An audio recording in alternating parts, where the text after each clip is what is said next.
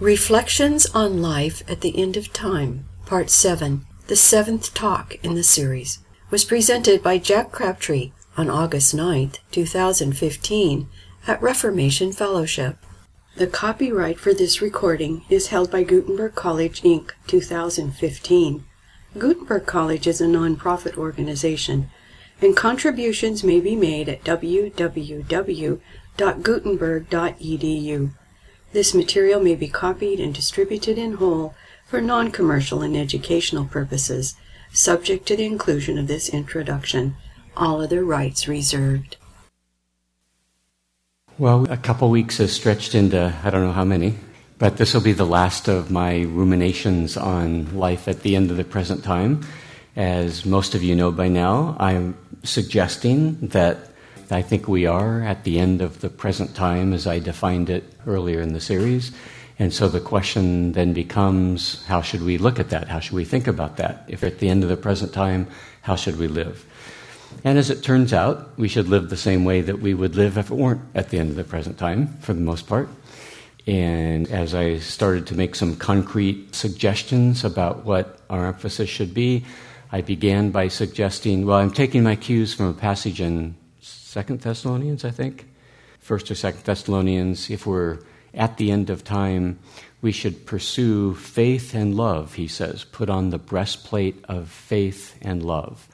And we've been looking at the faith part of that. And I propose that our focus should be on gaining understanding. The understanding as the Bible looks at the term understanding.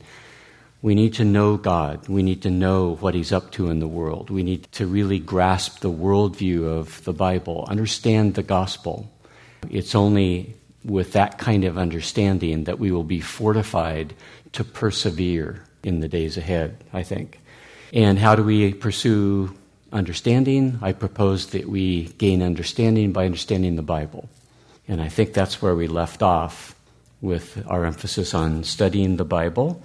Our goal in understanding the Bible is not to be entertained by it. It's to master an understanding of it. And that means, of course, work. It's not always fun. It can be tedious. It can be time-consuming.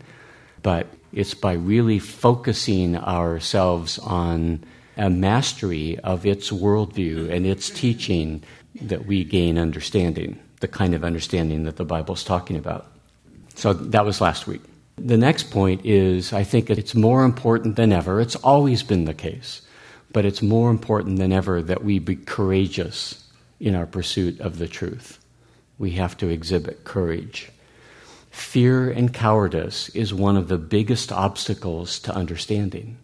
That's why we get channeled into herds in our churches and our Christian culture, because we're afraid of what other people might think. We're afraid of what other people might do to us.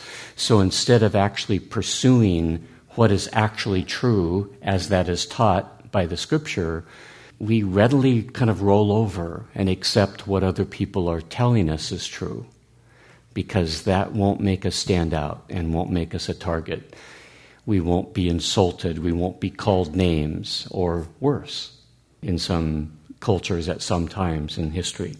So it's a huge obstacle to understanding, and it's very important that we be heroic in our pursuit of truth. And by heroic, I mean that however much we might feel afraid, feeling afraid is not evil. Feeling afraid is just being human. But the question is, what do you do with that feeling of fear? Do you allow it to control your actions or paralyze you, as the case may be, into inaction?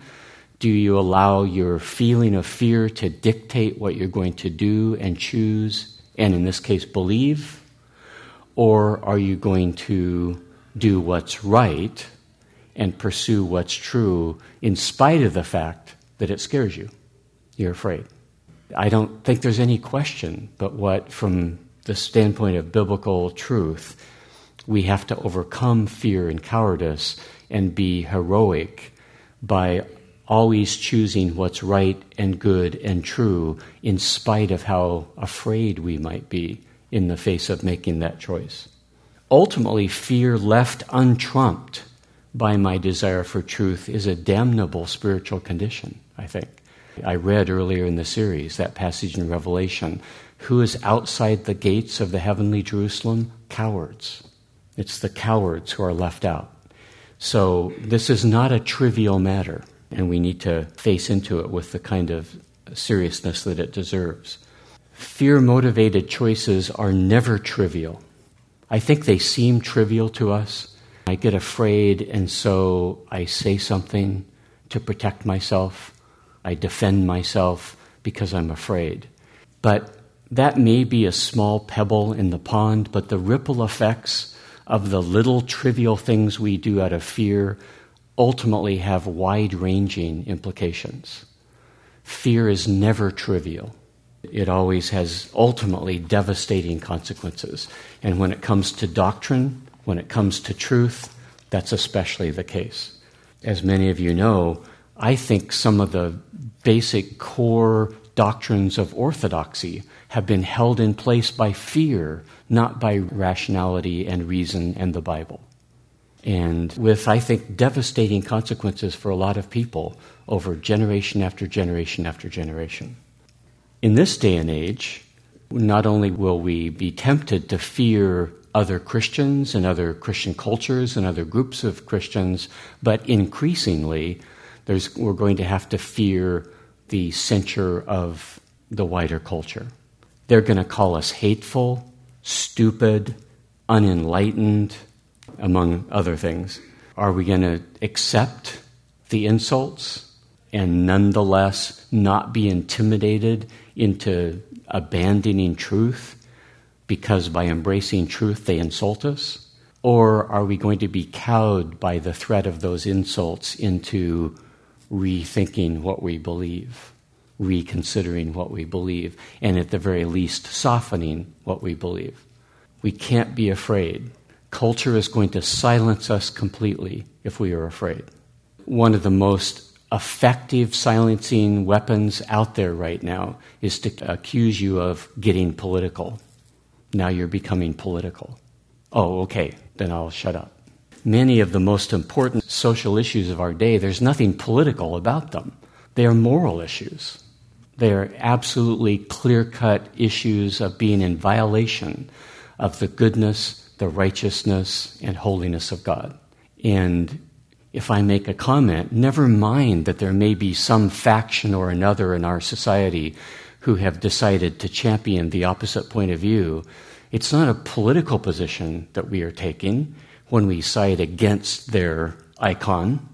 If I reject their icon of legitimacy, I do so because it's against what the Bible teaches, not because I'm picking sides in some political battle of some kind. Politics is superficial and trivial. I don't care about politics. None of us should care about politics.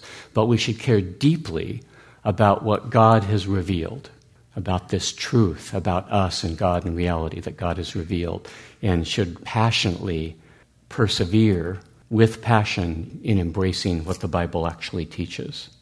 So, a call to courage. I think we're going to need it more than any of us in our lifetime have ever been called upon to practice courage. Increasingly, courage is going to become necessary. Secondly, I think we need to practice discernment. And I think we underappreciate how much discernment is a skill that you gain by practicing it. You don't just have discernment. You don't just wake up one day, you're a believer filled with the Holy Spirit, and now you can discern. It doesn't work that way. You need to practice discernment. We've already seen the passage in Hebrews where he talks about those who through practice have trained their senses to discern good from bad. Sometimes they translate it good from evil. There he's talking about doctrine, I think. He's talking about good theology from bad theology, good belief from bad belief, accurate belief from inaccurate belief. But I think we can extrapolate on what Paul is talking about there. It's also true with respect to moral values, knowing the difference between good, literally good, and evil. How do we do that? Through practice. But we need to practice both kinds of discernment. Discerning good ideas from bad ideas, true ideas from false ideas, and good moral values from evil moral values. We need to practice both. And what do I mean by that? As we talk to each other, as we have conversations with each other, as we listen to all the talking heads out there in all the various domains of our culture, we should constantly be asking ourselves the question, what's missing in their perspective? What's incomplete in their perspective? Or what's downright fallacious in their perspective? Oftentimes, people have a generally otherwise very good and right perspective on things. They're using their head, they're using their common sense, they're intelligent, they're perceptive, and they're saying all kinds of good things. But oftentimes, those good things are not rooted in the gospel itself. Oftentimes, the perspective out of which they say otherwise good and right things is coming from a perspective that's a more secular perspective than it is a biblical perspective. And it's eccentric. It's out of balance. It's not really centered in the right kind of center, namely what God is doing in the world through His Son, Jesus. Well, if they're missing that piece, then there's something fundamentally askew in what they're teaching us and what they're saying to us. And we need to have the discernment to realize, okay, there's some insightful things you've said, there's some good points there, but it ain't the truth. It's not the truth that I need to embrace. It's just a lot of good insights that you have added to my thought processes, which is fine. Truth is out there in a lot of different places and a lot of different sources, and we should be willing and able to glean it from wherever it comes, wherever we find it. But to integrate those insights and those truths into a worldview and a message and a belief system that I can plant both feet in and live my life out of, I need to do that. Don't be looking to other people to do that, because most of the people out there in the world are not believers. They're not coming from the same perspective that the Bible is coming from. So however right and good many of the things they say are, it's not the truth itself.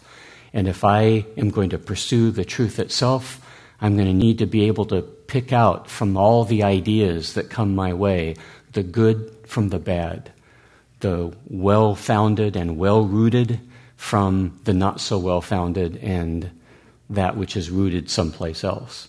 And I need to do that. But to do that, I need to practice.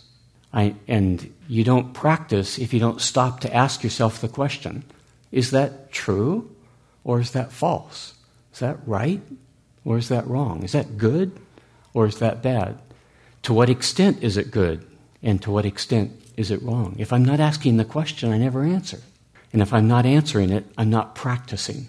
I'm not practicing finding the truth from all the things that are out there. Wisdom, it seems to me, will never give to its culture the benefit of the doubt. Notice the black and white stark contrast that the New Testament always makes. Do not be a friend of the world. What is our faith? We have overcome the world, John says in 1 John. The world is taken for granted that it's going to lead us astray. The world is going in a different direction. The world is allergic to the things that I am being called upon to embrace and to know and to understand. So wisdom never sort of grants to culture, well, you're well-intentioned, you know what you're talking about, whatever you say, that's just fine. But I think we have been lulled in American culture, and Christians as well, into kind of granting to culture the benefit of the doubt. You're probably speaking the truth. What you're saying to me is probably innocent, if not downright beneficial to me. So let me hear you out. Let me listen to you, and let me simply take what you give me. We should never simply take what culture gives us. We should always run it through the filter of our understanding of what the Bible is teaching and strain out the foreign alien elements, the false elements, the error that's there, so that we can only accept the truth of what's being said. Human beings are depraved. Everything they think, say, and do is tainted by that depravity. We have to stop being so kindly and accepting of cultural ideas and values because they come from those very depraved individuals that we are. They're motivated by the same kind of selfish, self-protecting, God-hating stuff that we're made of. That's where their ideas are ultimately coming from. Know that, understand that, and be cautious and wary in accordance with that. The ideas of the world are self-destructively evil. So why do I give them the benefit of the doubt? Will they say some right and intelligent things? Sure. Then accept it for what it is. But the very premise upon which their whole life is based is self-destructively evil. Don't go there. Don't accept that. We need to understand the difference between wisdom and intelligence. An intelligent, articulate person can appear wise when in fact he's as foolish and ignorant as he can be. I'll never forget my freshman year in college. I was taking a freshman seminar called Mental Tools for Scientific Thinking. And the professor was a Nobel Prize-winning physicist. Brilliant man, obviously. Just absolutely brilliant. But we had the seminar in his home. And as I looked at the contrast between this man and the way he treated his wife and the way he related to people, as opposed to the Christian environment and Christian home that I had come out of, watching my parents live their lives and interact with each other, it was crystal clear from day one, this man's a fool. He's an absolute fool. He's an incredibly brilliant fool, but he's a fool. They're not the same thing. Wisdom is not the intelligence to make a belief or value sound and appear to be true. That's what intelligent people can do. They're brilliant enough that they can take some belief, they can take some moral value, and give it the appearance of being true.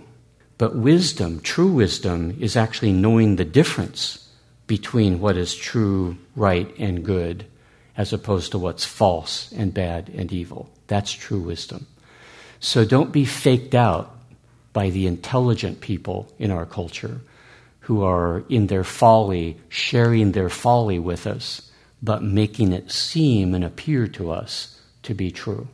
Even if you cannot analyze the fallacy of what they're saying, your own instincts, your own intuitions will alert you to there's something wrong here.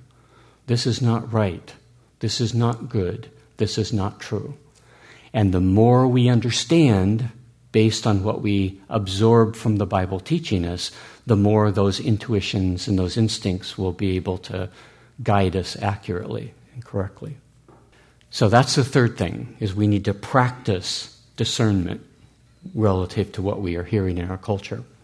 The fourth thing, and all this is related to our understanding, but the fourth thing is to learn the nature and character of authentic belief in God's truth. We have to stop being naive and short-sighted, so naive and so short-sighted that we grant brotherhood status to everyone who tells us they love Jesus. It's not true. It wasn't true in the time of Jesus, and it's not true today. Or worse, they don't even have to tell us they love Jesus. They just have to tell us they're Christians. And we go, oh, okay. No, of course not. There must be 50,000 ways to be a Christian. Only one of them leads to eternal life. That's the one we're interested in. So we have to be not so naive about that. What's the difference between true belief, authentic belief, real belief that is produced in us by the Spirit of God at work in us, and all those other cultural manifestations of belief that you confront on a daily basis? We need to learn the difference. If you tell me that X is a Christian, person X is a Christian, and to anyone who actually knows the New Testament, knows the Bible, knows what true belief looks like, it's clear that they're not a Christian, then you're revealing the very real likelihood that your own belief lacks authenticity. Because you don't have any ground, any basis for recognizing that this is inauthentic. This person's faith is inauthentic. So it could only be because your faith is not authentic, and you don't even know what authentic faith actually is. That's where we need to go to work. We need to make sure that we believe, truly believe, with the kind of belief that the New Testament is calling us to, and then we need to reflect on our belief and understand our own belief. What's going on in me? What is it that's happening inside of me that makes my belief real and authentic and a work of the Spirit of God in my life rather than something else. Once we know that, then we can tell the difference. Okay? That's all part of pursuing understanding, something that I think is critical for us to do at the end of the present time. A second thing I think we need to do is to pursue the love of God. We're going to have to be all the more diligent to pursue a love for God by determining not to rebel against Him. It's all the more urgent if we are at the end of the present time, because everything about the end of the present time is going to encourage you to not love God, to hate Him, to reject Him, to despise Him. And typically, and I'm sure this will continue, typically our hostility toward God has always been kind of passive. How do you demonstrate hostility toward God? By ignoring Him. It's a cool hostility. It's indifference. It's apathy. It's just kind of, whatever. That, I'm sure, will continue, but we'll also see increasingly a kind of hot hostility toward God that is calling upon us to actually join them in their overt, explicit hostility toward God. Going back to the passage, it is 1 Thessalonians that I had quoted. Going back to 1 Thessalonians. Now as to the times, I'm reading 1 through 11 of chapter 5 of 1 Thessalonians. Now as to the times and the epochs, brethren, you have no need of anything to be written to you, for you yourselves know full well that the day of the Lord will come just like a thief in the night. While they are saying peace and safety, then destruction will come upon them suddenly, like labor pains upon a woman with child, and they will not escape. But you, brethren, are not in darkness, that the day would overtake you like a thief. For you are all sons of light and sons of day. We are not of night nor of darkness. So then let us not sleep as others do, but let us be alert and sober. For those who sleep do their sleeping at night, and those who get drunk at night. But since we are of the day, let us be sober, having put on the breastplate of faith, and that's what I have been talking about, pursuing, making it a commitment to pursue belief in the truth of the Bible. Put on the breastplate of faith and love. And as a helmet, the hope of salvation. For God has not destined us for wrath, but for obtaining salvation through our Lord Jesus Christ, who died for us, so that whether we are awake or asleep, we will live together with Him. Therefore, encourage one another and build up one another, just as you also are doing. Okay, so we're putting on the breastplate of faith and of love. Now, what is that? It is, of course, very tempting to think that that love that he's talking about is love for one another. But I don't think so. Notice that it's coupled with faith and love. And I think our faith is our belief in the truth from God, and the love that he's talking about here is our love for God. And how do you love God? You love God by loving the things of God. On the one hand, the truth. That's why you pursue and are committed to the truth of the faith of the Bible. But to love God is to love what God loves, to love His will, His purposes in history, the promises that are being worked out in history. Everything about God and what He's doing is ultimately to be the object of our love. I think most of my life, whenever people would talk about loving God, the only image that would come to mind is adoring Him. And so the only thing I could ever manage was to invent God, not believe in the God who's the transcendent author of all of existence and the God of Abraham, Isaac, and Jacob, and the God who's the father of Jesus. But God, I invented God, and then tried to manufacture some kind of sentimental, emotional attachment to my imaginary best friend that I had created. Well, that's the best I could do. If loving God is a psycho-emotional kind of experience, what else are you going to do? Because the true God, the God who actually exists, is very abstract to us. He's not abstract, he's concrete and real, but he seems abstract to us. He seems distant, he seems far away. How do you have an emotional attachment to a transcendent being who is in control of everywhere and is in every cotton-picking moment throughout all of history? How do you form an emotional attachment to that? One who's just as involved in somebody's life in China right now as he is in my own life right now. That's pretty involved, and it's pretty spread out, and it's pretty ubiquitous, and it's pretty universal. Do you love the universal? If you're Plato, you do. But if you're not Plato, how do you love the universal?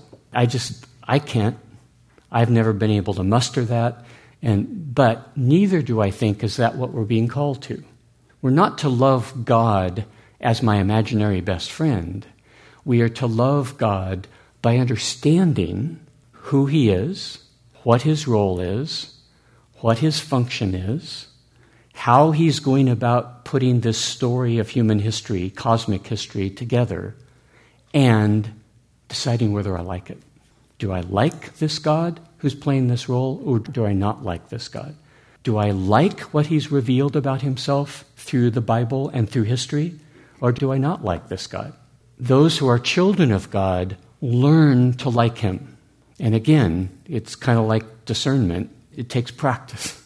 You have to face into those really difficult questions. When God wounds you, do you like the God who wounded you, who hurt you, who speared you through? Do you like Him? You have to learn that. That doesn't come naturally. Those are times when suffering is a time when we are tempted to tell God to go to hell. We're tempted to turn on Him. We're tempted to hate Him. We're tempted to make Him the bad guy. But if we're children of God, there's something in us that says, but you can't do that. That would be a mistake. That would be foolish to make Him the bad guy. Something else is going on here. There's something more complex. There's something fuller that you're not grasping, Jack. So don't make Him the bad guy. Sit and wait and watch and learn. And get used to the idea. And for me, in my experience, the idea that I had to get used to is He is the creator and I'm the creature. He's the one whose prerogative it is to make His creation go however He wants His creation to go. I'm a player in that creation. And I wouldn't even have any existence if He did not will me into existence and give me a role to play. And it's totally His prerogative to make that role whatever He wants it to be. I've said this before, but I could feel it in my bones, this argument that would come up. God, you gave me existence, you sure as hell better make it worth my time. Isn't He obligated to me because He brought me into existence? No. I'm obligated to Him because I wouldn't even have existence were it not for the author of my being. We get it backwards. We become so egocentric. We become so much, place ourselves at the center of our existence that we think God is somehow answerable to us, when in fact the reality is every one of us is answerable to God. So, loving God is a choice. It's not something that just happens naturally. It's a choice we will make. At each and every one of those critical moments, we will decide, am I going to hate Him? Or am I going to love Him? Am I going to hold Him in contempt? Or am I going to learn who He is? There's a close connection between loving God and knowing God. And we have to choose to know God. We have to choose to let what He's teaching us about Himself be information that we want to take in and embrace and make our own.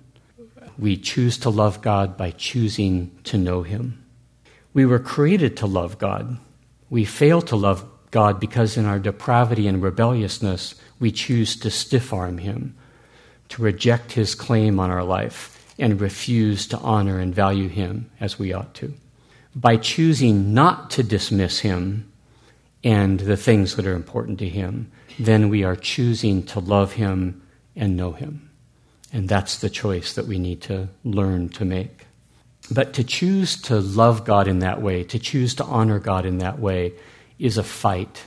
And it's a battle that we have to win. It's a fight against ourselves, because in our moral depravity, we want to hold God in contempt.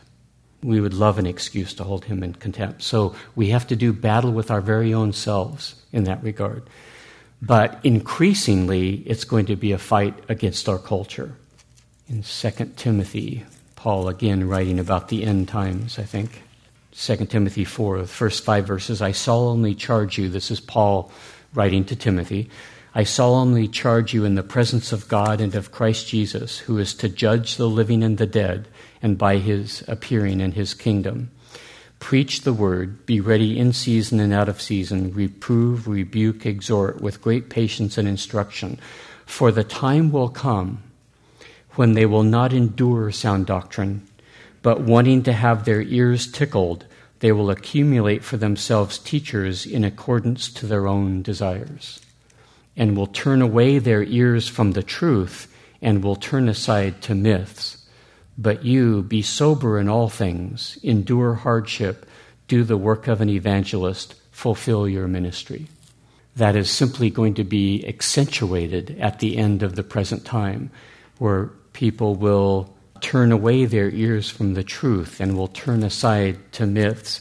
They will accumulate for themselves teachers in accordance with their own desires. We ultimately believe what we want to believe. We ultimately find plausible what somehow flatters us or serves us or satisfies something in our desires.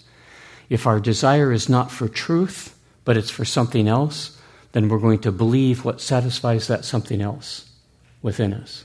So the battle is going, at the end of time, honoring God by embracing his truth is not going to be what the culture is all about. It's not what the church is going to be all about. It's not what Christians are going to be all about. And it's not what the non-Christian culture is going to be all about. So we're going to have to go to battle with all the other influences around us and resist them. The culture won't help us. It will only be a hindrance. Let me look at 2 Peter here for a second. In chapter 3, I won't read the whole thing.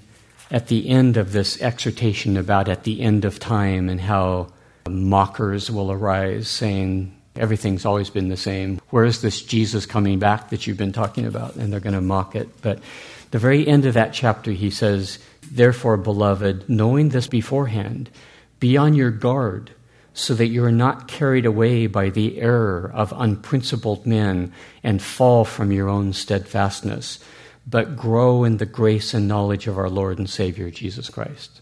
So knowing this ahead of time, knowing that at the end, this is going to be what you're up against, be on your guard, that you not be carried away by the error of unprincipled men and fall from your own steadfastness.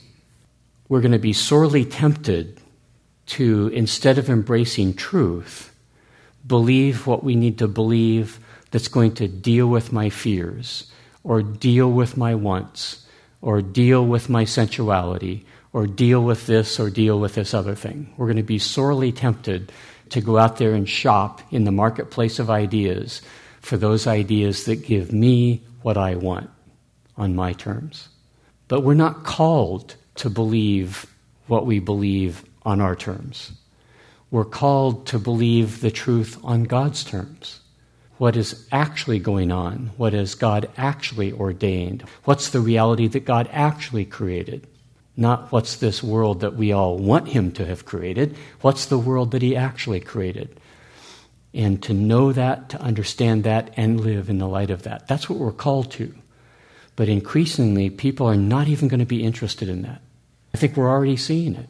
There was an interview where the issue was gay marriage, and somebody was interviewing a guy, and he said, what do you think God would think of that? And his answer was sort of chilling, actually. His answer was, I think God should butt out of it. It's honest. That is so exactly where the culture is. I don't care what God thinks. He should stay out of it. It's none of his business. That's not what we're called to. We're called to know what God knows and understand what he understands. Third thing, not only pursue a love of God, but pursue moral purity, which is closely related to the love of God. We need to be single-minded in our pursuit of moral purity. Plant it deep within our heart that righteousness is the all-important pursuit of my existence. Godliness, goodness, being a good person as that would emulate the goodness of God. That's why I'm here. That's why God gave me being, is to be that kind of individual. As Jesus put in the Sermon on the Mount, blessed are those who hunger and thirst after righteousness. Let that be the craving that we allow to develop and well up from deep within. One of the most tragic realities of our present day is the total disregard for righteousness in our life choices among Christians. How many of us as Christians do not even consider the fact that our faith places a significant demand on us. We don't want it to put any demands on us. We want it to bless us. We want it to give us benefit. We want it to give us goodness, but we don't want any demands on us.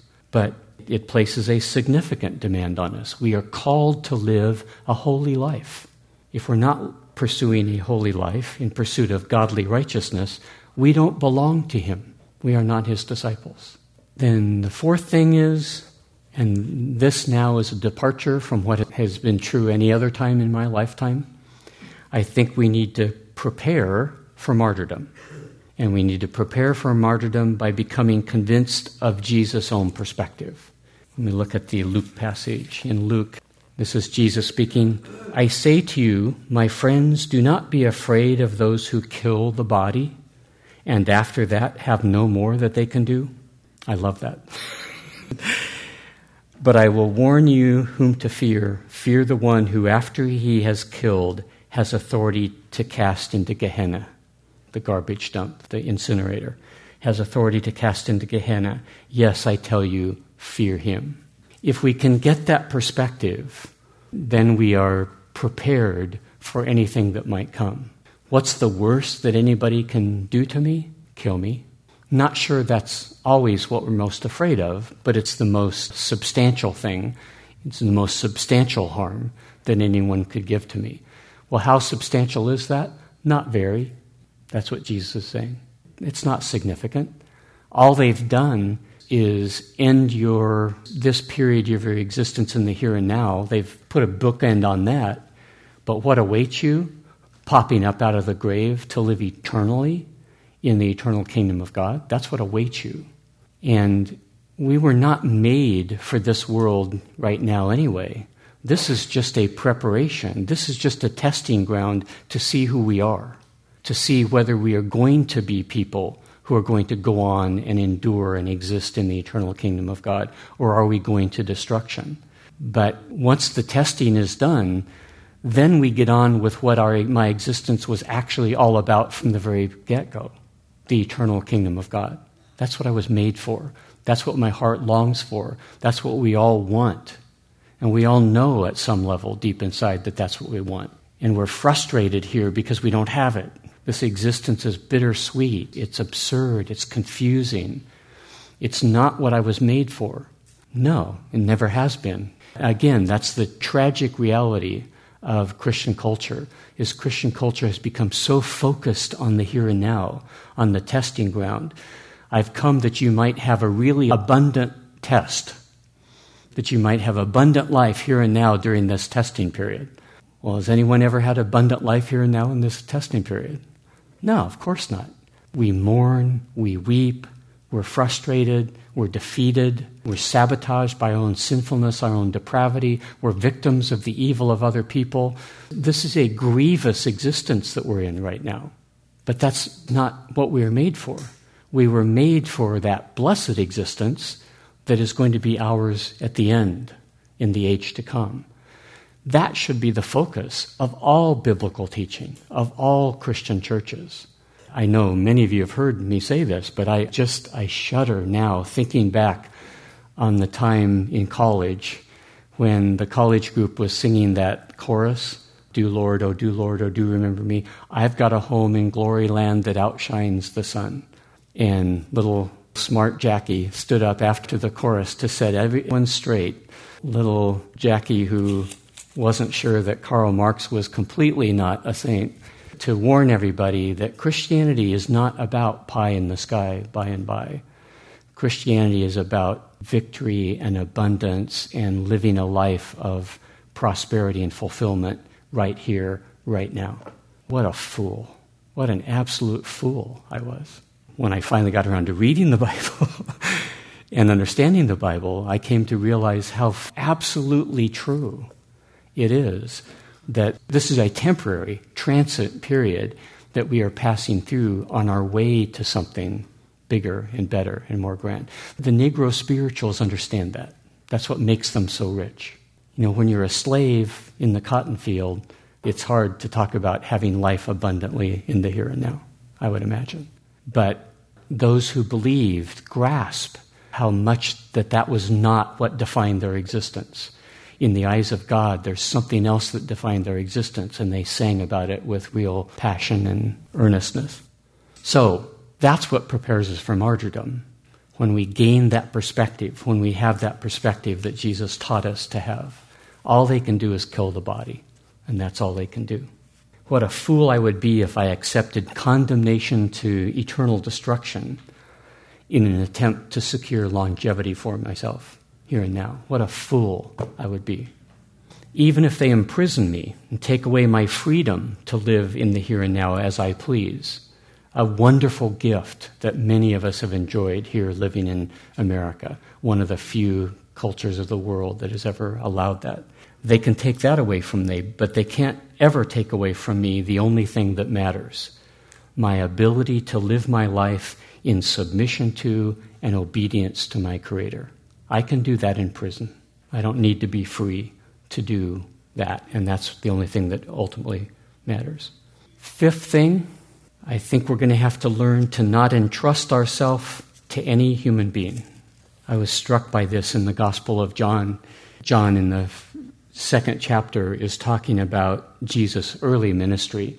And early on, he went to Jerusalem. We don't have a lot of details, but he went to Jerusalem early on, even before he had performed many of the miracles that he had performed in the Galilee. And he was doing miracles in Jerusalem. And here he says, "Now when he was in Jerusalem at the Passover during the feast, many believed in his name, observing his signs which he was doing." Okay, so because he was doing these miracles, he was getting people's attention. They were attracted to him, and they were intrigued by him, and they were following him, and they were praising and honoring him to some extent. What was Jesus' response to that? What would my response be to that? Yeah, I'm the Messiah. Kind of gratifying to have you recognize what an important dude I am. That's how I would respond. How did Jesus respond? But Jesus, on his part, was not entrusting himself to them. That is, I don't trust you. You may be on my side today. You'll be against me tomorrow. You'll be wanting me crucified tomorrow. You'll be walking away apathetically tomorrow. I mean, even in John 6, he feeds them, the 5,000, and they came looking for more bread, and he tells them, "I am the bread of life." And they go, "Oh, yuck, no thanks," and walk away. If he's not feeding them, they're not interested. So Jesus doesn't take his popularity as being it's not substantial. Their response to him is not a substantial response to him. He doesn't trust their response to him. On his part, was not entrusting himself to them, for he knew all men, and because he did not need anyone to testify concerning man, for he himself knew what was in man. He knew how fickle and untrustworthy and evil and depraved and sinful human beings are. And do other believers, are they trustworthy? No, not really.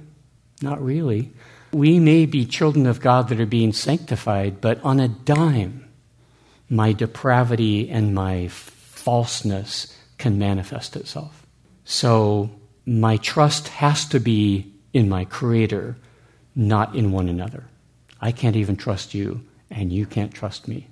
Sixth thing, I think we need to focus on convincing others to believe and commit.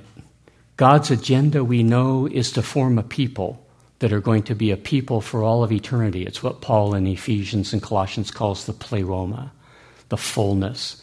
God's project is to call to himself a people who are going to live together with Jesus for all of eternity in the eternal kingdom of God.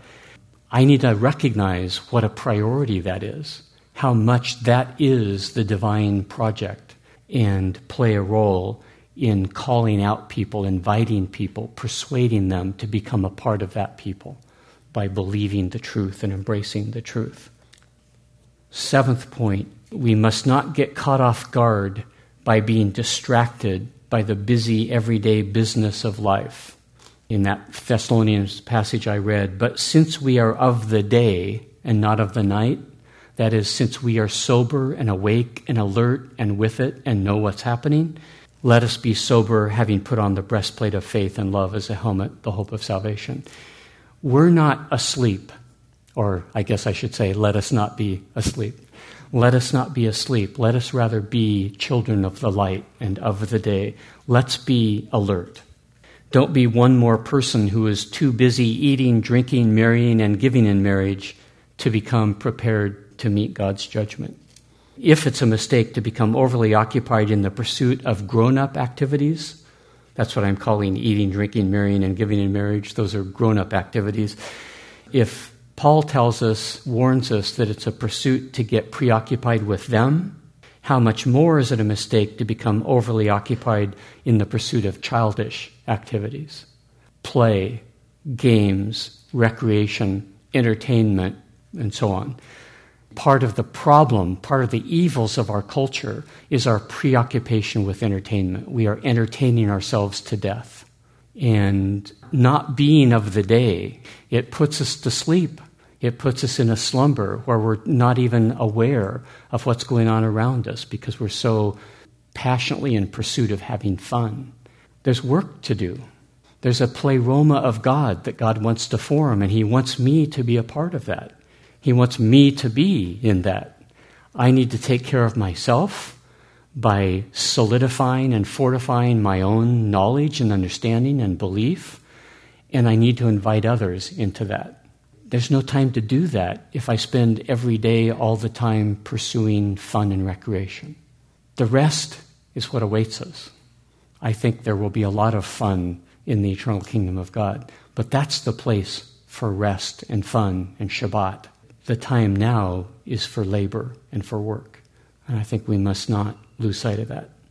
We need to pursue our pursuits and yet remember the time that we are in. Human beings being human beings, we're not going to stop being human beings.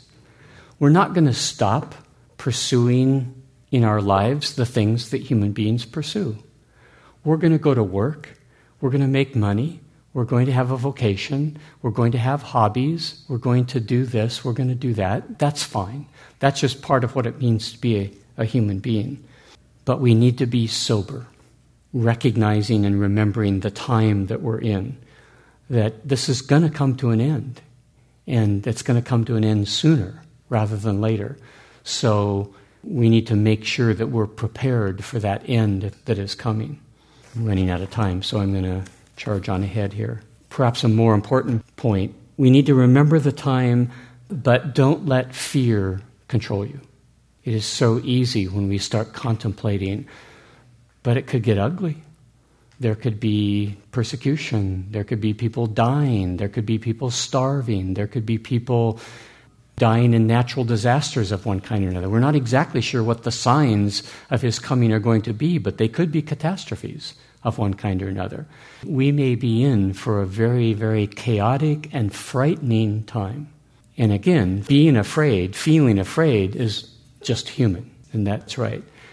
But fear must not control my choices, and it must not control my actions. I like to think we just read about the New Yorker article that says we're all going to experience an earthquake we're all going to be toast over here. Probably your response was, okay, and then you went to work, right? I mean, you didn't drive east. You just went to work and went on with your daily life. You went to the coast. Oh, cool, a tsunami. I think that's the appropriate response. If I'm not toast here, I'm toast somewhere else. If God wants me to be toast, I'm going to be toast. So there's nothing wrong with recognizing that God, who controls all this stuff, is going to be the one who dictates what my life is, what my story is, what my narrative is, and how I'm going to die and if I'm going to die. And to leave it in His hands is the perfectly appropriate thing to do. So we shouldn't, out of fear, get paranoid and make crazy, inhuman choices about where we go from here and what we do. But we should remember the time, that it is coming, and it shouldn't surprise us when it comes. If you have non-adult children or grandchildren, we need to teach the truth of the biblical teaching to them in order to prepare them for what lies ahead. Wow, the world that they're going to grow up in is treacherous. If anyone needs to be grounded from early on in what truth is, it's our young children. Question: should we keep our heads low to try to stay under the radar, or should we raise them up high and make ourselves a target for persecution? I don't think there's a general answer to that. Each individual story will be different. Each individual has his own assignment from his Lord. Some will feel compelled to stand up and speak, and they will be targeted, and they will be persecuted. Others are going to be called to simply live out their lives quietly and go unnoticed. They may escape persecution, not due to cowardice, but by the grace of God. By the grace of God they escape, but hopefully not because of cowardice. In Revelation 13, he's speaking about the Jews, I think, in the land of Israel at the time, but he writes, "If anyone is meant for captivity, to captivity he will go. If anyone is to be killed by the sword, he must be killed by the sword. Here is the perseverance and belief of the holy ones." That is, do we keep on believing even though the possibility exists that that will bring about captivity or death? I think in our own way that's what awaits us as well, and we're going to have to make that choice. But our imagination can go wild there. During the Roman times, when Christians were persecuted, it wasn't everywhere. It wasn't all over the empire. It wasn't that every Christian was having to run in fear of the Roman authorities. It depended upon where you were and what particular local governor had an axe to grind. There are places where it got pretty ugly. There are other places in the empire where Christians skated just fine. I suspect that's the way it's going to be in America. Some people are going to be targeted, and some people are going to be called by their Creator to endure suffering for the sake of their belief. Others of us are going to escape by the grace of God. That's fine. That's okay. It's God who tells our story. It's God who constructs our story. The question is, am I willing to accept the script that God has given to me? That's always the question. My 12th point, now I think, and this is again unique to our time right now is not the time to expect a spiritual awakening. I don't think we're on the verge of another Reformation or another Great Awakening. I don't think that's in the script. If I'm wrong, wonderful. I would love to see this be a big curveball that God is throwing me, in any case, and that this whole series is a big swing and a miss. And I have to go, oops. I'd love for that to be true. I would love to see another Reformation. That would be in its own way a really, really, really exciting thing for God to do. But if I'm right in the prophetic picture of the end times, I don't think it's in the cards. Don't think it's what God has scripted. Now, the objection that would be raised is that as we look at the darkness currently all around us but Jack, that's no obstacle to God. God who turns the hearts can turn the hearts like that, and he can bring about whatever he wants to bring about. Absolutely, that's true. There's absolutely no question but what that's true. But that's kind of not the issue, because although the darkness that surrounds us may not be an obstacle to God, God's will is an obstacle to God. God is going to do what he has willed to do. God is going to run history the way he is predetermined that he is going to run history. And what I'm arguing is that as I look at the prophetic picture, where we get some glimpse in advance of what God's will is, and he's given us some clues about what it's going to look like, that's what I'm arguing, is I think we're stuck here. The will of God is that this is going to get worse until it's over, and then it's going to be over. I don't think we're going to see another Reformation. God does not make history to go the way I want it to go. God makes history go the way he wants it to go. Okay, I managed to get through most of my notes here. We have 5 minutes. Any questions or comments? I'm not sure if I understood your point about trust and not being able to trust people and other people not being able to trust. That seems a little bit like fearfulness. So I'm not sure if I'm understanding what you mean I'm by not trust. saying be afraid of people. I'm just saying understand, know that who they are, and don't trust them. So, like in the example you gave in the story with Jesus, it seems like the trust that he's not giving is to, like you were saying, like you would feel like, yay, this is great. I'm the Messiah. Everybody likes me. So I'm going to kind of use that to bolster my confidence in this mission and plan. Exactly, and plan accordingly. Mm-hmm. So Jesus and the disciples get together. We've got some momentum now. How can we build on this momentum? And I can just see Jesus around the boardroom table. It's not going to last. Don't count on it. What do you think the analogous situation would be for us in the coming times? Like, would it be like a movement starting and feeling like, yay, there's hope now? That would be one. Mm-hmm. That would be one. Is there safety in banding together in a community of believers to protect ourselves against the onslaught that's coming? Well, it would be if those other believers weren't people. But because they're people, I'm not saying it wouldn't be a good idea. Some of you may do that, and it may be a great idea. But don't trust it. Don't make that the foundation of your safety. The only safety is in God, the protection of God. So I see what you're saying. Like, don't get fooled into thinking that there's some way that you can be safe. Just like it would be like, I want to escape the earthquake here, so I'm going to move somewhere else. Well, a natural disaster. Go to Yellowstone. Yeah. And escape the earthquake, so I'll go to Yellowstone. Yeah, so it would be silly to think that I could find some way of escaping this. The only safety is in recognizing that one way or the other, God is going to take care of us. Yeah, and like he says in that Revelation passage, if it's to captivity he will go. If it's to the sword he will go. God is going to take our life the way he's going to take our life. It is going to happen. I can't avoid it. Yeah, I'm glad you clarified, because it would be easy to take the flip side of what you're saying, don't trust people, as a safety net. As a safety net, right? Yeah, so exactly. I'm going to be really guarded and not trust people. And then I'll be okay.